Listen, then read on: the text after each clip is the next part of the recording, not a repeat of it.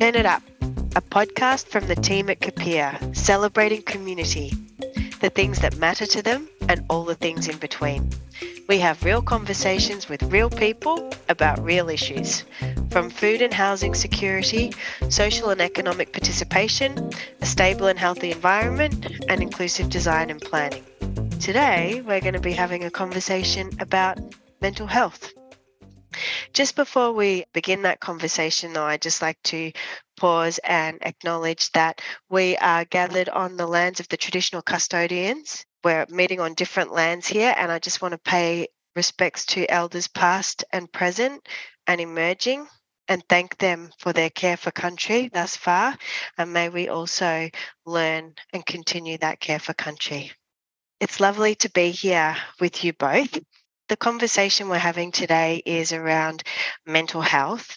It's just to have a general exploration, an open conversation that can expand our thinking and possibly lead to some fresh insight. And so I might begin by asking you both to introduce yourselves so that we have a sense of who we're speaking to today. Achol, would you tell us a little bit about yourself? So my name is Achol Cook. I'm a South Sudanese young woman who was raised in Australia. I'm an inspiring advocate for South Sudanese young people. And, I recently completed my studies in youth work. So my hope is to make real and effective change within my community. One of my biggest goals includes opening up safe spaces for young people who are, South Sudanese in particular, to be able to have a healthy and open dialogue around issues affecting them. So that includes systemic racism and mental health. And that's a little bit about me. Thank you. Thank you. Wonderful. And Emily? That was such a concise and beautiful introduction to Achol. Mine will definitely not be. I'm so sorry for the rant that's going to happen. But it's lovely to meet you both. My name's Emily. My pronouns are they, them. I'm calling in from Solomon Wurundjeri land today, but I'm originally from the land of the Whadjuk Noongar people over in WA.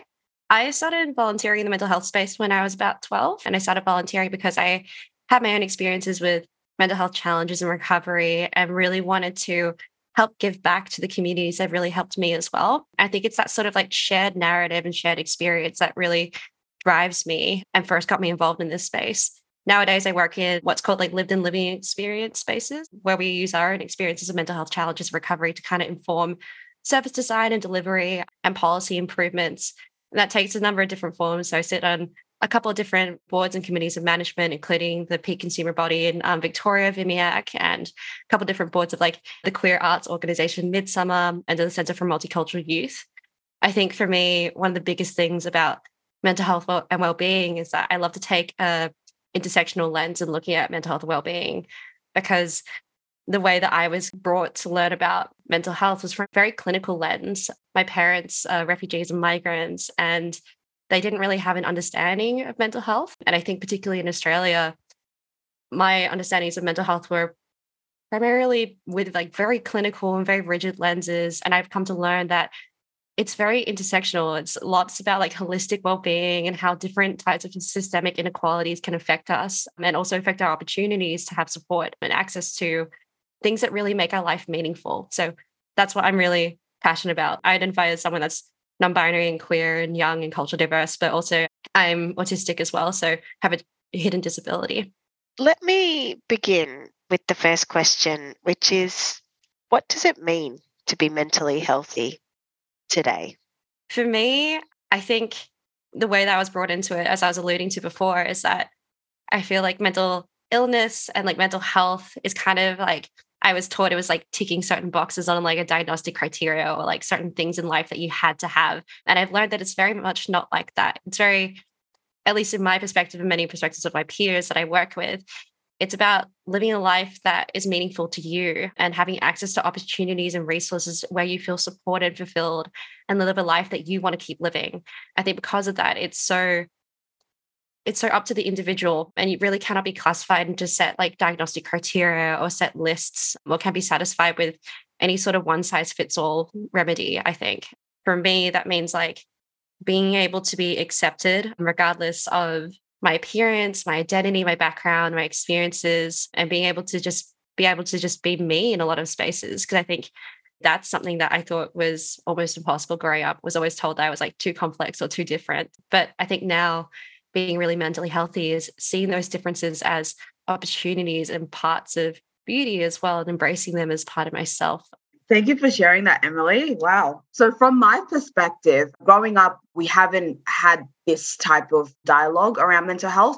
Growing up, it was if you have any mental health issues or anything that is affecting your mental health, is to kind of just suck it up and to just be grateful that you are not in a war-torn country anymore, and that, you have all these opportunities, like you should just be happy. So, I didn't really get a chance to understand what it really meant to be mentally healthy because, for a long time I was not, but I didn't recognize that, or at least I didn't get a chance to have these type of conversations and to, better understand it. But I think now, being the age that I am, I've learned a lot, and, being surrounded by the people that I have been surrounded by, as well as, my course, youth work, it's allowed me to, gain a lot more understanding around it. So I now know that with mental health, one of the most important things from my perspective is having support and having people around you to be able to, express yourself openly in a, safe, comfortable environment without fear of being judged or ridiculed for how you are feeling, and to also be validated for how you're feeling, because, we are human beings. We're going to have so many forms of emotions that just flow through us. We should be able to recognize that, but also talk about it without having to go into like a little hole or like keep it inside of us, I think having people around you that are supportive, that, actually are willing to understand and to listen is just so important, and it contributes to being mentally healthy. But that's my take on it. I love how much of your answer focused on like how it is around the person. It's building those environments and those supports and structures rather than it is like a person's like individual mental health, if that makes sense. Like it's changing, the environment in which you plant the flower and not the flower itself. One of the ideas or assumptions that I was bringing into this conversation was this kind of like questioning, is it really possible to be mentally healthy in the world today? Because when you look around and the challenges that we face, what is mental health within that context? But the answers that you have both given and the frameworks that you provided, one, shifting away from the individual to see it as part of the holistic environments that we're a part of, but also how we live a life of fulfillment and make meaning and bring our full selves and our full diverse selves is actually... that's a much more expansive, meaningful understanding of mental health. A second question I would like to explore with you both is, you've both referred to the multiple identities that make you who you are, and they're all precious. And so, given the multiple identities that we bring, what does this mean for how we look at intersectionality? And what does this mean for how we look at culture? And what does this mean for how these things all relate to mental health? Honestly, I feel like the first time I was able to talk about any part of my like diversity, other than like just talking about mental health through the lenses of depression and anxiety, of being like the really surface level, easier to talk about things, it felt like I could only talk about one sort of aspect, whether it be being a young person, being a culturally diverse person, being a queer person, being a gender diverse person. It was like really siloed. And I think intersectionality for me is when those sorts of experiences lock and collide. It's not just the addition of them, it's how they amplify and they catalyze each other. So like my experience of being culturally diverse affects my mental health because, similar to you, Achol, like my parents came from a culture where like mental health is like not spoken about, either because it's not believed in or because it's like kind of a luxury that they didn't have at the time. Like they were just trying to survive, fight wars, and like just survive. I think that's something that was really hard, and having to like educate not just myself about it, but unlearn a lot of things that were intergenerational that my parents had to unlearn with me. But then there's also cultural implications of like my culture is explicitly homophobic a lot of the time, and having to identify within myself like how I actually sit within that, and lots of feelings around shame and guilt and how that impacted my experiences of whether it be depression, whether it be eating disorders or gender dysphoria. It's really important to see where those sorts of things lock and collide. And I think we really can't take a one size fits all lens to mental health, nor can we take like Emily is culturally diverse. Let's just give them the culturally diverse, like appropriate treatment. There's like so much more into that. Like I have a disability as well. I might not be able to financially afford the treatment. I might not have the literacy to understand the treatment. My preferred communication might be a different way. You have to really tailor it to the individual and give really flexible options. I think that that's what it means to have a really intersectional approach and understanding of mental health supports and well-being is when we really just ask a person, like, how can we best support you? What's the best way that we can really work around you and build an environment that you actually want to live in? Not how can we best like fit this person to our mold and try to make them like this cookie cutter version of mental health.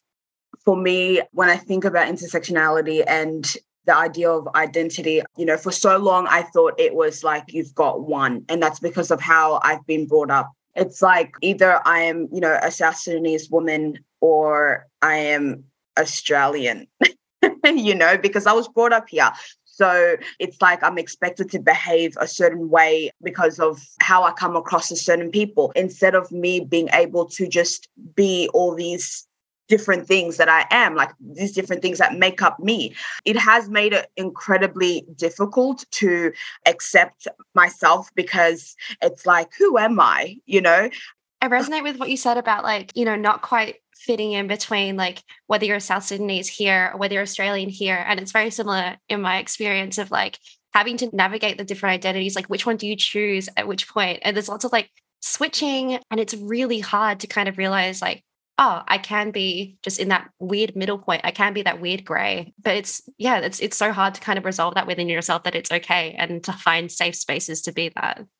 Yeah, exactly. It's this constant thinking that goes on in your mind where it's like, who am I really? Because you can't be a certain person to a particular group of people. It's like they see you as this, so that's how you have to be. But then when you hang out with or like present yourself to other people, they see you as something else. With, a lot of South Sudanese people, that's something that they struggle with right now is, the ones that were either born here or raised here, is this concept of them, losing their identity of being South Sudanese because you have adopted this Western culture. For me, I definitely felt like I had to tick certain boxes or like be something enough, like culturally diverse enough or like queer enough and stuff like that. And it's not, I think the concept of intersectionality, at least for me, has really been able to shed a lot of that and just fit into my own category, like the Emily category. And that's okay. And that's enough. I think it's allowed for so many more different types of things to come together rather than just like discrete boxes of you're either with us or with them. And it's okay to just kind of be in the middle of all of it. It's part of the challenge and part of our work now is that we're almost conditioned to sort of see people and see things as one and not another.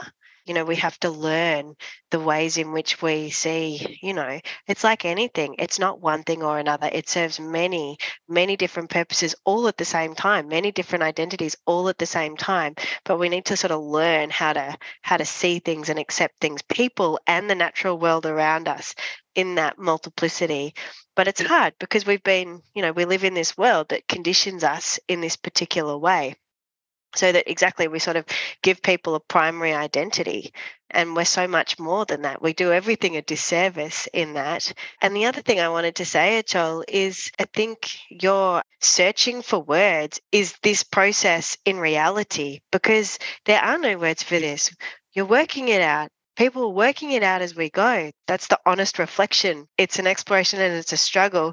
And thank you for being willing to do that with us. I was just going to also add on, I feel like this confusion with identity, this is where, the concept of imposter syndrome comes in. So, in certain spaces, you feel like you are not meant to be there because of who you are or like how people are perceiving you. Personally, I struggle a lot with that in my professional life because I always feel like I have to be 110% on point because I can't mess up, There's a preconceived idea of who a person is before you've even like met them or actually had a conversation with them. I feel like people's assumptions leads you to feel like, okay, well, I have to play this character and be completely perfect in order for me to be accepted, but I cannot be myself. And then that again affects your mental health because you're not living in your, authentic truth, like who you really are. You're playing this character and it's exhausting, it's tiring. You just feel quite defeated because that's not you. Yeah, it's not you. And where do you find a resting place? Exactly. Because when you get home after a long day of playing this character, like you've got these thoughts running through your mind, you're not resting. You're not able to just be in this calm state. It's this constant state of anxiety. People will have different expectations of you. Exactly. For anybody who's working with communities, so, we're a community engagement company, but for anybody across the variety of sectors who are engaging with community, whether it's for bringing in community voice or whether it's getting feedback on something or whether it's around building relationships, what should we be mindful of? What should we be taking into consideration so that we can make sure that we are able to welcome people in their full selves and not as these sort of partial, fragmented identities that do a disservice to them and leave them feeling uncomfortable? Honestly, I think it's asking that exact question that you just asked, but to the people that you're consulting with, regardless of whichever project. And I'll talk about it from firstly, like an organizational project management lens, and then from like an individual, what can you do as just a general person? I think organizations should abide by the kind of premise or maxim of nothing about us without us, and really ensure that people with lived and living experience are engaged in every single part of the project delivery, which isn't just the design of it or delivery of it or the implementation, but the evaluation and the complete full circle life of the project as well. And there's this really lovely engagement continuum that I reference a lot in my work called the IIP2 continuum. And it kind of stems from like informing, which is like the traditional dominant power, often just telling the less dominant power about what's happening, all the way up to the other end, which is the less dominant power coming in and being able to take full leadership of everything that's coming out and determining the final outcome of a project, which is something that's called co-production, sometimes called co-design. I think that it's really important that we move towards that in a lot of different sectors. But on an individual level, I think my kind of like 3 main steps is first kind of learn about yourself, because I think a lot of us have our own experiences but are limited by them. And we can't expect us to learn about other people until we're sure about who we are and where our sort of knowledge ends as well, and where someone else's experience begins. And so I think checking your own privilege and checking your own oppression and knowing like where you sort of sit within this, what triggers you as well, and where you can relate to other people and how you can understand yourself is the first step. And the next step is to really hold that and listen to other people. So ask that question exactly like you asked. Just ask people like, how can we best support you? How can we best welcome you into our space and make you a leader in this? And then the third step is speaking up and showing up. And that is sometimes advocating for people that don't have a voice. But I think a lot more of what I want to see is people in traditional power making systems stepping back and actually making room for other people to step forward, speak for themselves in their own words. And that's what I think is like, it's so powerful when, you don't just see people being amplifiers and elevating other voices, but they actually just put the person there and they can speak for themselves. It's so powerful, the storytelling and the change that can come through with that.